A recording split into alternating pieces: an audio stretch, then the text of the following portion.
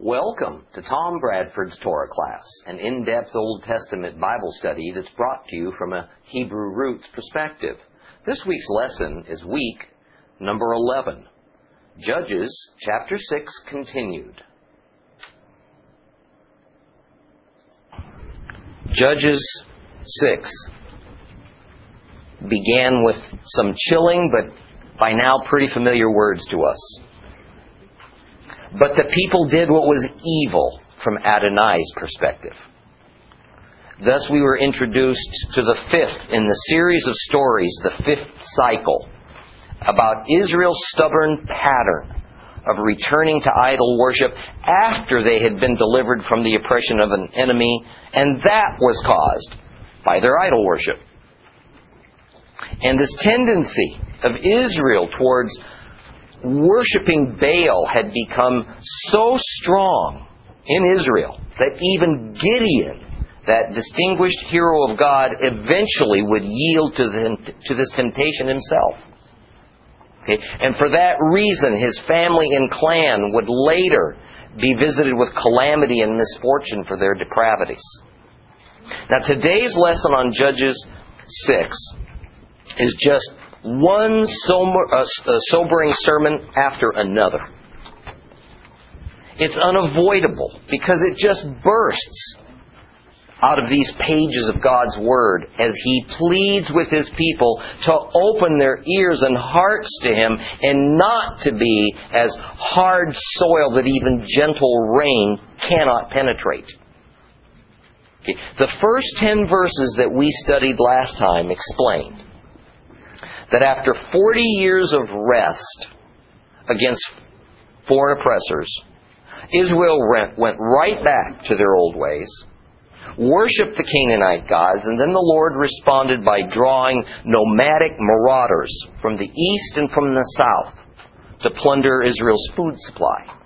And these invaders did this for 7 years, always coming to harvest season. The marauders are identified as Midian, which would have been the head of a coalition, along with Amalek, and then some unnamed smaller bands of robbers called Children of the East. Their behavior was metaphorically described as that of locusts, that they would descend in countless numbers from seemingly nowhere upon the Hebrews in Canaan and then stay till they had collected all the food they could eat and carry away. But this time, in this story, they even destroyed what they couldn't haul off with them, probably as a punishment for Israel not being as forthcoming with everything that they had expected to get from them.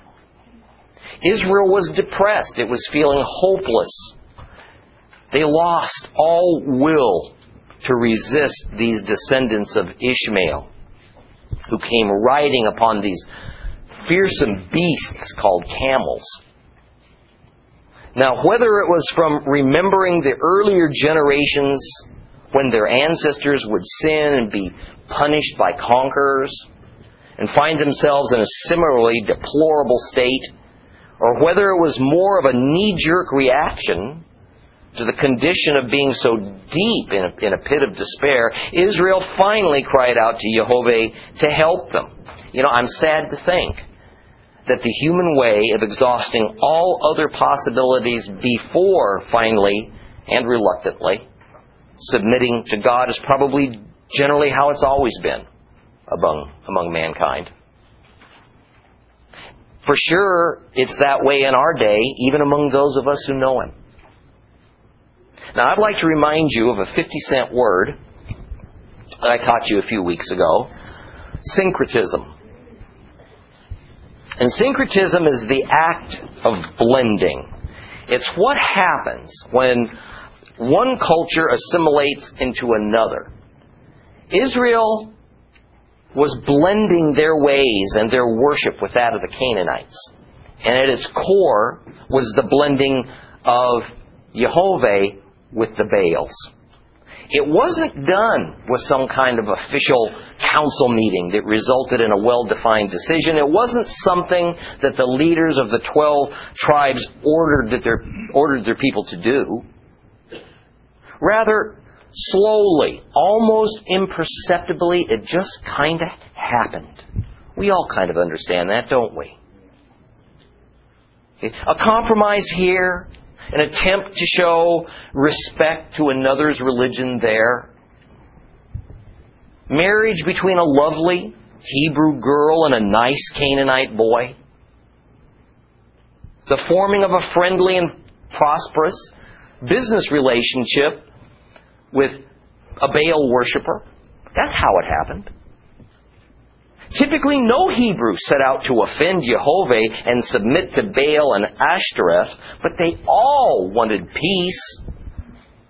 They wanted good relations with their neighbors, so it meant tolerance for all gods that were so very valued by each culture. You know, Canaanites weren't horrible people. They weren't barbarians and murderers. Canaanites and Hebrews were very much alike, both coming from Mesopotamian roots. They were farmers, herders, craftsmen, merchants. Their societies were much more complementary than contrasting. Biblically speaking, 40 years of time is just a hiccup in history. But it's more than enough time for men to forget very recent lessons and to take a long series of baby steps that result in substantial changes that don't seem so substantial because they're so gradual in coming. I can recall when I was in high school. That's amazing, isn't it? I can recall when I was in high school. That I had no idea what homosexuality was. I didn't. It was a term you could have said to me and I had no clue. I didn't know what it meant. All right? Until I went into the military. I was completely ignorant that such a thing even existed. I remember that years later when the out-of-the-closet movement, if you're old enough to remember that, all right, of the gays began, that it was that they had no interest in changing society, changing anyone, in advocating their lifestyle. Rather, they said they just wanted to be left alone and not treated as criminals. You remember that? Okay. The wise men of that day fought against it. They warned once it was considered something to be allowed and left as but a legitimate personal choice, that it was just a human right, even if it was wrong, that in no time it would spread like a malignant tumor. Today it's taught in our schools and commended as a perfectly legitimate way of life. Children in our schools are required to see same-sex couples as no different than traditional marriage between a man and a woman.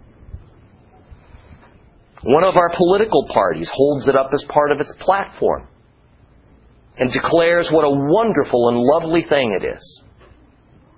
New terms like homophobe have been created to describe anyone who would dare to say that homosexuality is inherently wrong. Those evangelical Christians who continue to advocate against it, such as me, are seen as ignorant, small-minded, backward, even mean. And thus we have a large and growing homosexual church. We have whole industries that have sprung up to serve the gay and lesbian community, and now in many Western nations to speak out against it means going to jail. And then a re-education process before you're allowed to re-enter society. This is syncretism. This is what happened to Israel. Okay. Syncretism has happened and is happening as I speak to the body of believers. For centuries, we have slowly but surely integrated and adopted pagan worship practices and traditions that in Christianity's infancy were considered outlandish abominations and were thoroughly rejected. But with the passing of time, a compromise here, a hope to appeal to seekers in order to expand our numbers there, these practices have become a regular part of us for so long that they're considered not only normal but necessary, desired. You know, most Christians have no idea where some of these cherished traditions have even come from, what they meant in their original, why they were ever introduced. And frankly, most don't want to know, because it might mean being faced with some unpopular, if not pretty drastic, changes in our lives and our congregations, and especially our doctrines. It would mean that things we have really come to enjoy and are very comfortable with might get challenged. This is called religious syncretism. I'm telling you all of this so that you can picture what was going on at the time of the Judges. Because we're reliving that same time and we're doing essentially the same thing. Let's read another portion of Judges today. We're going to start with 6 verse 11 and read till 24. We're going to cover that today.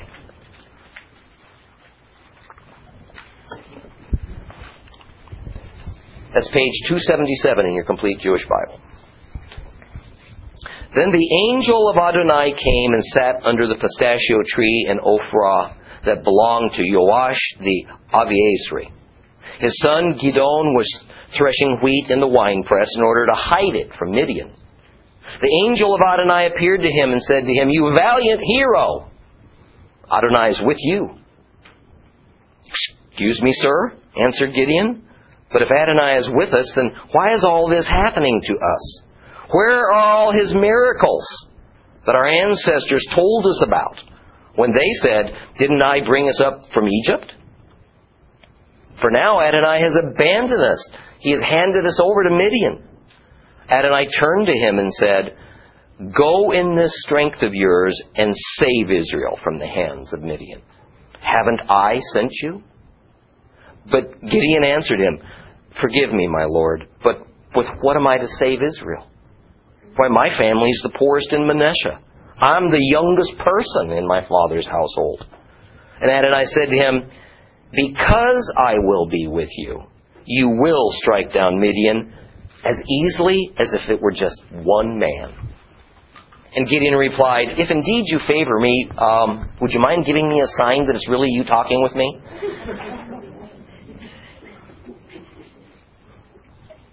"Please don't leave until I go and return with a gift and present it to you." And he replied, "I will wait till you come back." Gideon went. He cooked a young goat, made matzah from a bushel of flour. He put the meat in a basket, the broth in a pot, brought them out to him under the pistachio tree and presented them. And the angel of God said to him, "Take the meat and the matzah, lay them on this rock, and pour out the broth." Gideon did so. Then the angel of Adonai reached out with the stick he was holding, touched the meat and the matzah, and fire shot up out of the rock and burned up the meat and matzah. Then the angel of Adonai disappeared before his eyes. Gideon realized that he was the angel of Adonai and said, "Oh no, my Lord Adonai, because I've seen the angel of Adonai face to face." But Adonai reassured him, "Shalom to you. Don't be afraid. You won't die." Then Gideon built an altar there to Adonai and called it Adonai Shalom. And to this day it remains in Ophrah of the Abiezri. God begins the process of deliverance of His people in verse 11. And it begins with the Malach Yehovah, the angel of the Lord, where He presents Himself to Gideon under some kind of a tree. Depending on your Bible, it will say oak, pistachio, terebinth, The place is called Ophrah. And some of you have been to Israel with me and have visited a place in the so-called West Bank territories called Ophrah. This is not the same place. The Ophrah we visited was in Benjamin's former territory. Remember, I've told you, there's a lot of names, same names for places all throughout Israel. This is another case. This one is more fully described here in Judges as being Ophrah that belonged to Joash the Aviezri. Okay. In other words, this particular Ophrah, village of Ophrah, was located in the territory of western Manasseh. And Joash, the clan of Aviezri, Aviezer, owned the village of Ophrah, which was part of the tribe of Manasseh. Now, theologically speaking, this section of Judges can be quite a help to discovering just who this angel of the Lord actually is. Although I can tell you that Judaism would disagree with the rather straightforward evidence and conclusion.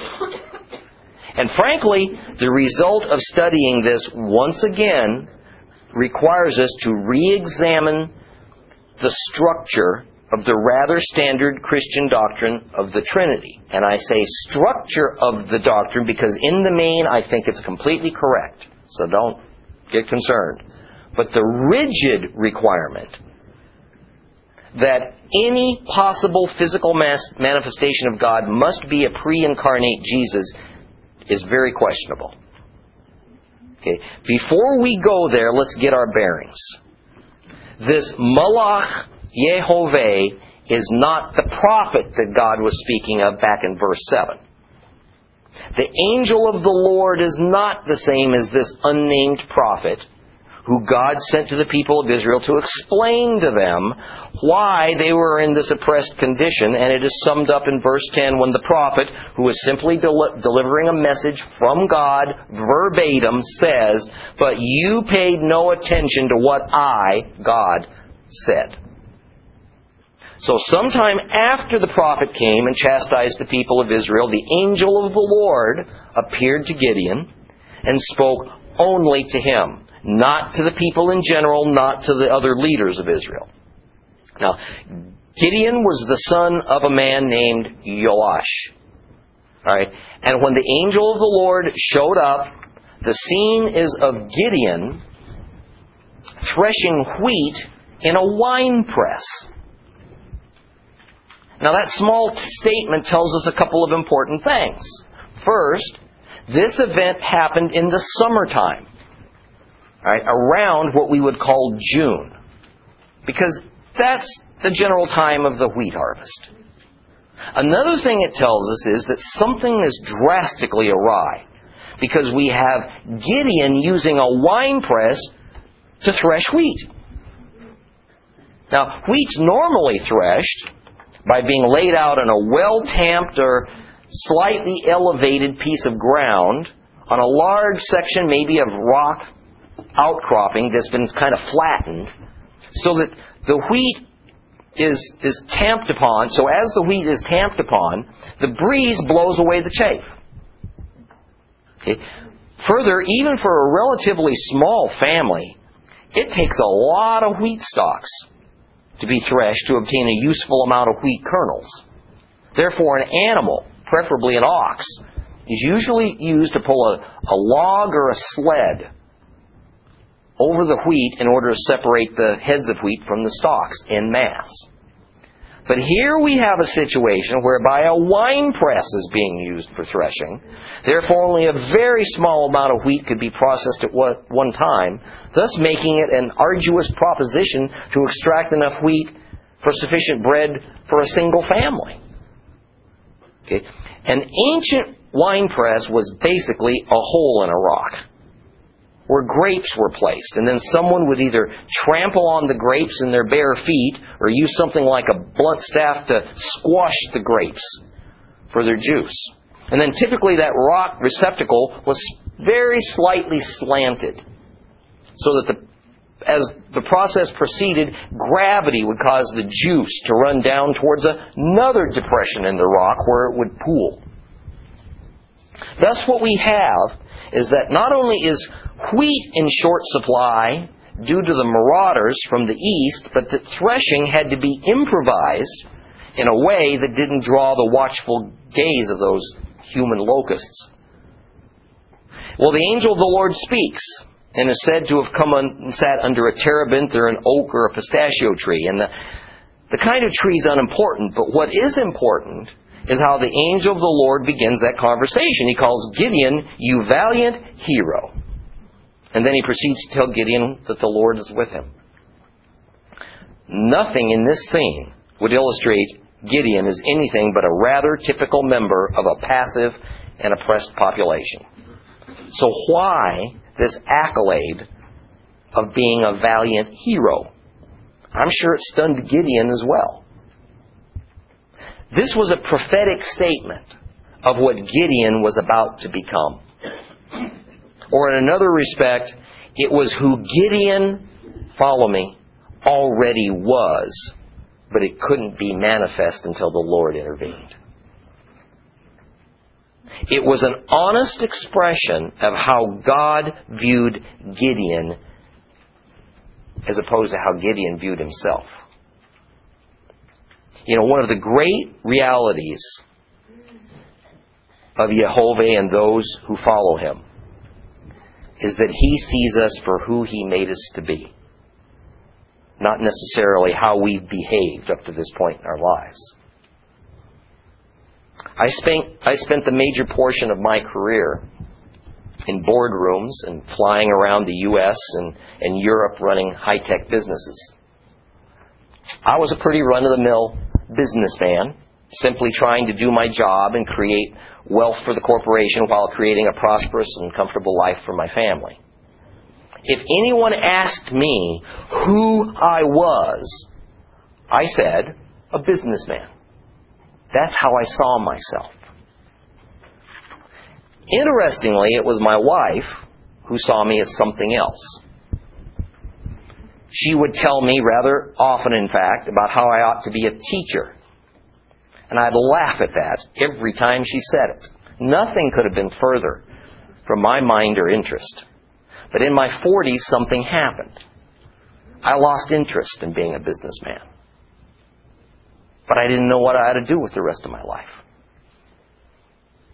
You know, a man's identity, ladies, is all wrapped up in what he does.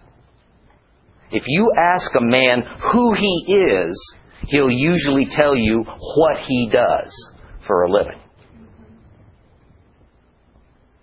But that is in no way how God sees us. The Lord had to, in His time, let me know that my wife just might have been right.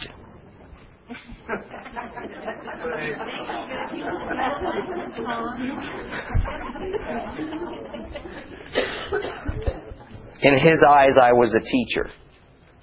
That's how He made me, regardless of what I thought about it. My purpose would become as a teacher of His Word to His people. I could not have imagined it. Well, here in Judges 6:12,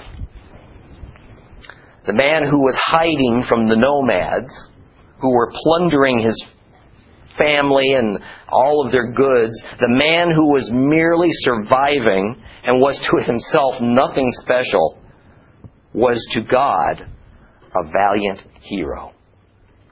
And he would courageously lead his people into battle. It just hadn't happened yet. My dear friends, the Lord sees you in light of your role in the kingdom of heaven. And every one of those roles is glorious and important. Every one. He sees you for the wondrous way in which He made you. And for who you really are. If you'll trust Him enough to believe Him. Gideon was thinking of himself as anything but a valiant hero. Essentially, what was spoken to Gideon was a promise from God. And believe me, there's a promise there waiting for every one of you. The Lord apparently appeared as a traveler to Gideon in much the same way as He did to Abraham about 800 years earlier, although he wasn't specifically called the angel of the Lord in that instance. Some rabbis say that Malach Yehovah did not appear as a heavenly angel to Gideon because angels are always spoken of in the Scriptures as either flying or floating in the air or the heavens, or they're standing erect, never sitting. Further, Gideon didn't seem all that taken by this person. The nearly universal reaction to the appearance of an angel is for the viewer to fall to pieces in fright and in awe. In any case, this is a visible revelation of Yehovah in human, not angelic form. And besides giving a promise to Gideon that he is a valiant hero, this mysterious traveler also tells Gideon that Yehovah is with him.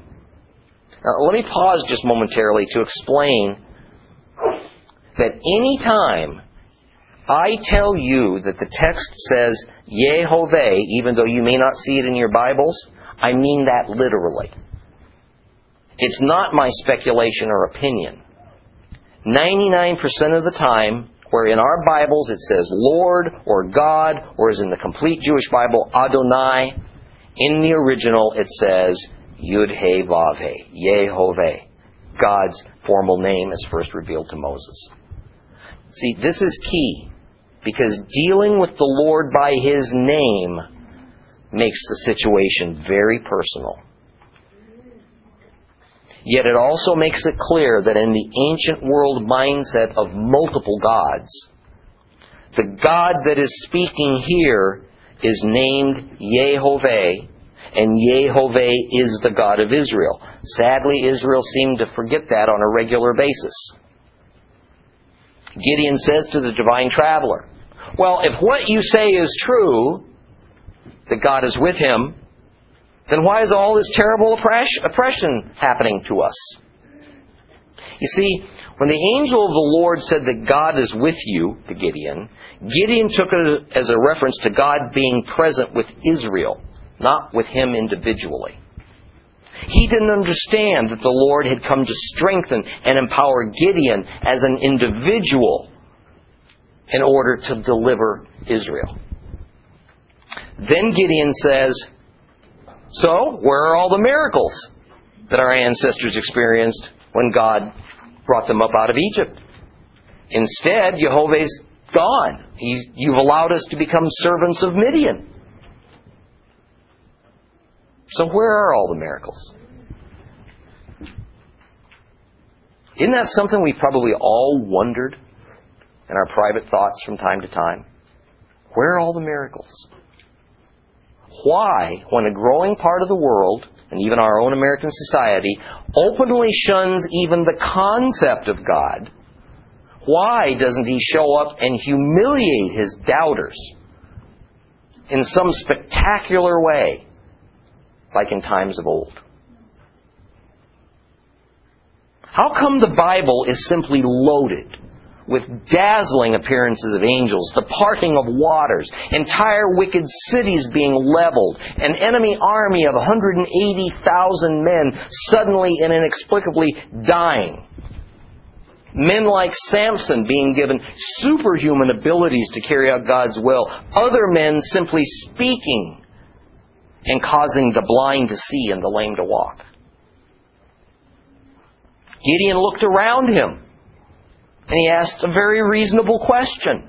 Well, if God's here among us, how is it that we're so downtrodden under the thumb of foreigners? If Yehovah is God and is present, why do foreigners mock Him and get away with it? Gideon more or less answered his own question. No, God isn't here with us. He has abandoned us. And you know, in some ways, what Gideon was thinking was accurate. He had it right. Even though God was still there, He indeed had turned His holy back on Israel and turned them over to Midian for punishment. Where Gideon was wrong was that he blamed God for it, not Israel, which is where the blame lay. You see, Judges 6 shows us that only the generations where obedience and a singular faithfulness to the Father are actively practiced that the miracles abound. We can look around us and know that we have a problem today between the Lord and His followers. Thus, the miracles and the power are in pretty short supply. This is something that traditional Christianity rails at, because it too often equates obedience with something it calls legalism. Obey a law of God, that's legalism, and that's bad. In Gideon's day, God's people did not stop believing in Jehovah. They just stopped being obedient. They became unfaithful by merely adding other gods to their lives. Listen to a passage you've all heard before, but perhaps you haven't heard it more in its context with the verses on either side of it quoted. Just pay attention up here. Don't turn to your Bibles at this. This is 2 Chronicles 7:13. It says, "If I shut up the sky so that there is no rain, or if I order locusts to devour the land, or if I send an epidemic of sickness among my people, then if my people who bear my name will humble themselves, pray, seek my face, turn from their evil ways, I will hear from heaven, forgive their sin, and heal their land. Now my eyes will be open, and my ears will pay attention to the prayers made in this place." I guess I'm a little bit perplexed how, if this Old Testament promise was supposedly abolished and nailed to the cross, that it is so widely preached upon and hoped for by modern believers who prefer to know themselves as New Testament Christians. But of course, since I know, and I think most of you who are listening know, that the Old Testament's not been abolished, thus we indeed can rely and rest upon this enduring message of hope in 2 Chronicles. But notice the final verse of this 3-verse passage I just read. It says that only after turning to the Lord in obedience, turning away from evil, will the Father's eyes be opened and His ears ready to pay attention to our prayers. See, this principle being spoken of here in Judges 6 speaks of great miracles in days gone by, when God's people called upon Him, and due to their turning from their evil, He listened to them. He listened to their prayers. He acted. And I maintain that the general weakness that we see today in the church is precisely as it was for Israel in the era of the Judges. It's not that we've abandoned God. We insist, in fact, that we're worshiping God properly and following Him sincerely. But when our actions and traditions are held under the light of Holy Scripture, too much of what we follow turn out to be simply weak doctrines of men. Verse 14 returns us to the topic of identifying the angel of the Lord, because it says in the Hebrew, Yehovah turned to him and said. Yehovah turned to him and said.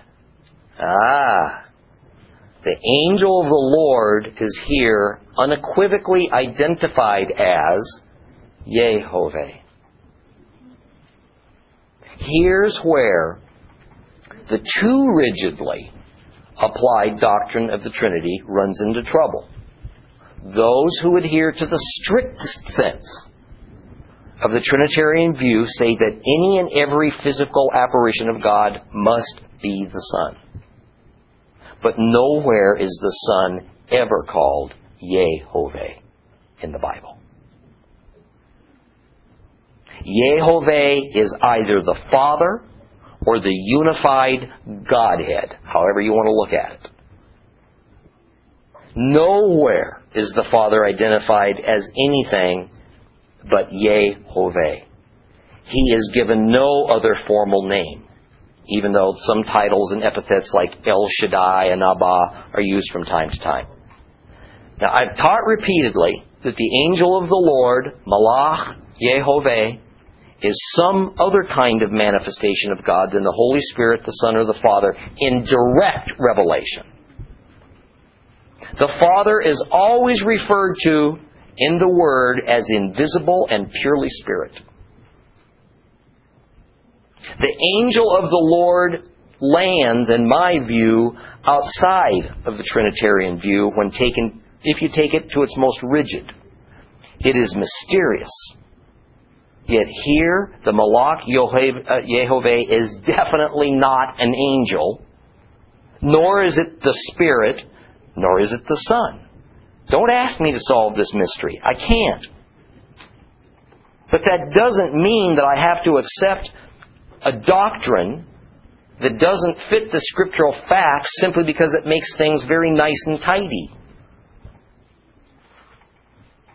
Frankly, as the years pass, I'm growing more and more comfortable about not having all the answers to the deepest mysteries of God. In verse 14, God commissions Gideon as a shofet, a judge. He says that Gideon will rescue Israel from the hands of Midian. He tells Gideon that now, because of God's presence, Gideon has the strength to do what must be done. But Gideon is skeptical. And in verse 15, he responds that he has no means to save Israel. And even if he did, he says, I come from one of the poorest families in my tribe, Manasseh. And on top of that, I'm the youngest male in the household. So Gideon says he has no means, he has no money, and he has no status to be the deliverer of Israel. You know, he's not saying he won't answer the call. He just can't imagine how such an assignment is humanly possible. Answer? It's not. God replies to Gideon's quite logical assessment that he will succeed because I, God, will be with you, Gideon. It will be God's doing and God's strength that envelops Gideon, not Gideon's personal and human abilities. None of this is going to assure success. In fact, says the Lord, I will be with you so strongly that it will be as if the entire Midianite army and all their allies are just one man for you to deal with. Then in verse 17 begins the famous and often told story of Gideon's request for a sign from God. Gideon was still not entirely convinced of who he was dealing with. Was this traveler merely a godly man? Or was he a heavenly messenger of God? Or was it actually God? You know, I can completely identify with Gideon's dilemma. If God appeared right in front of me, I'm not sure I could accept it. I have no idea what God would look like in visible form. Oh, most would say, oh, that's easy. He looks just like Jesus. Fine, what did he look like? I mean, I'd first wonder if my imagination was playing tricks on me. Was the devil or my own evil inclination deceiving me? Was I having a dream? Was I hallucinating? It would be so unexpected and I'd feel so unworthy that I'd need some kind of proof that my limited mind and all my flesh-bound humanness could feel confident with, and not just stand there bewildered. Yet in another way, Gideon knew what was happening was otherworldly. And so he responded in a rather knee-jerk way that people of that era would have. He wanted to bring an offering to this god or god apparition. Everyone knew that gods expected gifts. They expected burnt offerings. Naturally, he also responded by offering what was standard fare in Hebrew culture, and what was at least loosely connected with the laws of Moses. Essentially, Gideon sort of combined the customary Middle Eastern hospitality of offering a guest some food, along with showing a submissive respect to this God or this agent of God who was sitting there. Thus, the meal Gideon prepared for this single individual was enormous. It was an entire kid goat plus matzah made from a full ephah of flour, meaning it would have been about a 40-pound loaf of bread that he brought. That ought to do it. It's interesting that the Hebrew word used in these references here in the Scriptures for this gift of food was mincha. Strictly speaking, according to the Torah, a mincha is the grain offering that accompanies an olah, a burnt offering. However, over time, the use of the term mincha also came to mean a rather generic, all-occasion voluntary gift, not necessarily even for a sacrifice. Usually, it was a food. In fact, Judaism to this day uses that term that way. Again, Gideon was acting largely within the everyday, customary Middle Eastern understanding, at least as much as he was operating within the laws of Moses. It was understood that if you wanted something from a god, you first had to give him a gift. And Gideon wanted a sign. And so he offered the gift as the prerequisite in hopes of receiving that sign. You know, it's always amazing to me how the Lord will, in His mercy and grace, work within the beliefs and customs of humans in all of our various cultures, and usually not rebuke us for our ignorance and what in the end is downright silliness sometimes. That Gideon thought he was offering a meal to literally be eaten, as opposed to it being a sacrifice, is demonstrated when Gideon presents the food to the mysterious traveler. The Malach Yehovah accepts the food, instructs him to take the meat and the matzah, lay them on a rock, then pour the meat broth out that Gideon had also provided over the top of it. It was about now that Gideon's starting to realize more fully that he was dealing with a non-human. Because at that moment, the angel of the Lord reached out with his staff, he touched the offering, and fire shot up out of the rock and burned it all up into smoke and ashes. That'd pretty well do it for me. But if that didn't freak out Gideon enough, the angel of the Lord just suddenly evaporated right before his eyes. Now, Gideon had witnessed a lot of sacrifices of all kinds to all kinds of gods. In his lifetime, nothing like this had ever happened before. It finally struck Gideon like a thunderbolt that this indeed was God. And He had appeared to him and talked with him and given him encouragement as well as instructions. And it scared Gideon out of his wits. He figured he wasn't even going to survive this encounter. Why would Gideon believe he was going to die? Exodus 33:18. Moses said, "I beg you to show me your glory."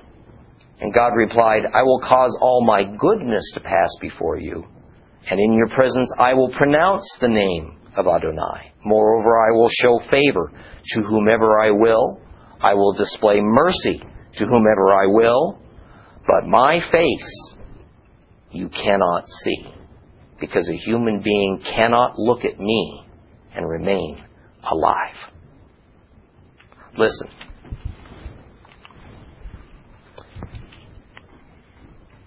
This goes all the more to the core of my assertion that the angel of Yehovah is not a direct revelation as the most strictly defined of one of the three persons of the Trinity, but as yet another of several legitimate manifestations of God that's given an entirely separate name and set of attributes. In this case, the Malach Yehovah, the angel of the Lord. It was the Father, because the specific name of the Father, Yehovah, is quoted. But it wasn't the person of the Father, or else as the Father even told Moses, a human being cannot look at me and live. See, this understanding must have been a very strong tradition within the Hebrew community of Canaan. Just like in Christianity, we have certain Bible stories that are the most common among even our children. Jesus' birth in a manger, His death on a cross, Samson and the Philistines. Okay. So it was like this with the Israelites. Gideon knew that he was a dead man walking, but God assured him all was okay. First, as I just said, Gideon didn't actually view the actual person of the Father, but rather some manifestation. Okay. Rather, says Yehovah, shalom is yours as a blessing from me. And remember that while we usually translate shalom as peace, it means so much more. It means well-being. It means abundance. It means harmony with God and His favor. This was positive assurance from God that Gideon was receiving. So Gideon built an altar on that spot, and he called it Yehovah Shalom. And it says that to this day, that altar remains. What the phrase "to this day" means is that the writer of Judges personally knew of that place in his time. And as I explained in the introduction to the book of Judges, it was a Hebrew writer or editor who pieced together the book of Judges from various documents and traditions. After all, the events of Judges spanned perhaps as much as 350 years. Understand also that this altar was not intended as some new place of sacrificing to Yehovah. It was just a memorial that commemorated this awesome revelation of God. But that very night, Gideon had yet another encounter with God, and we'll take that up next week.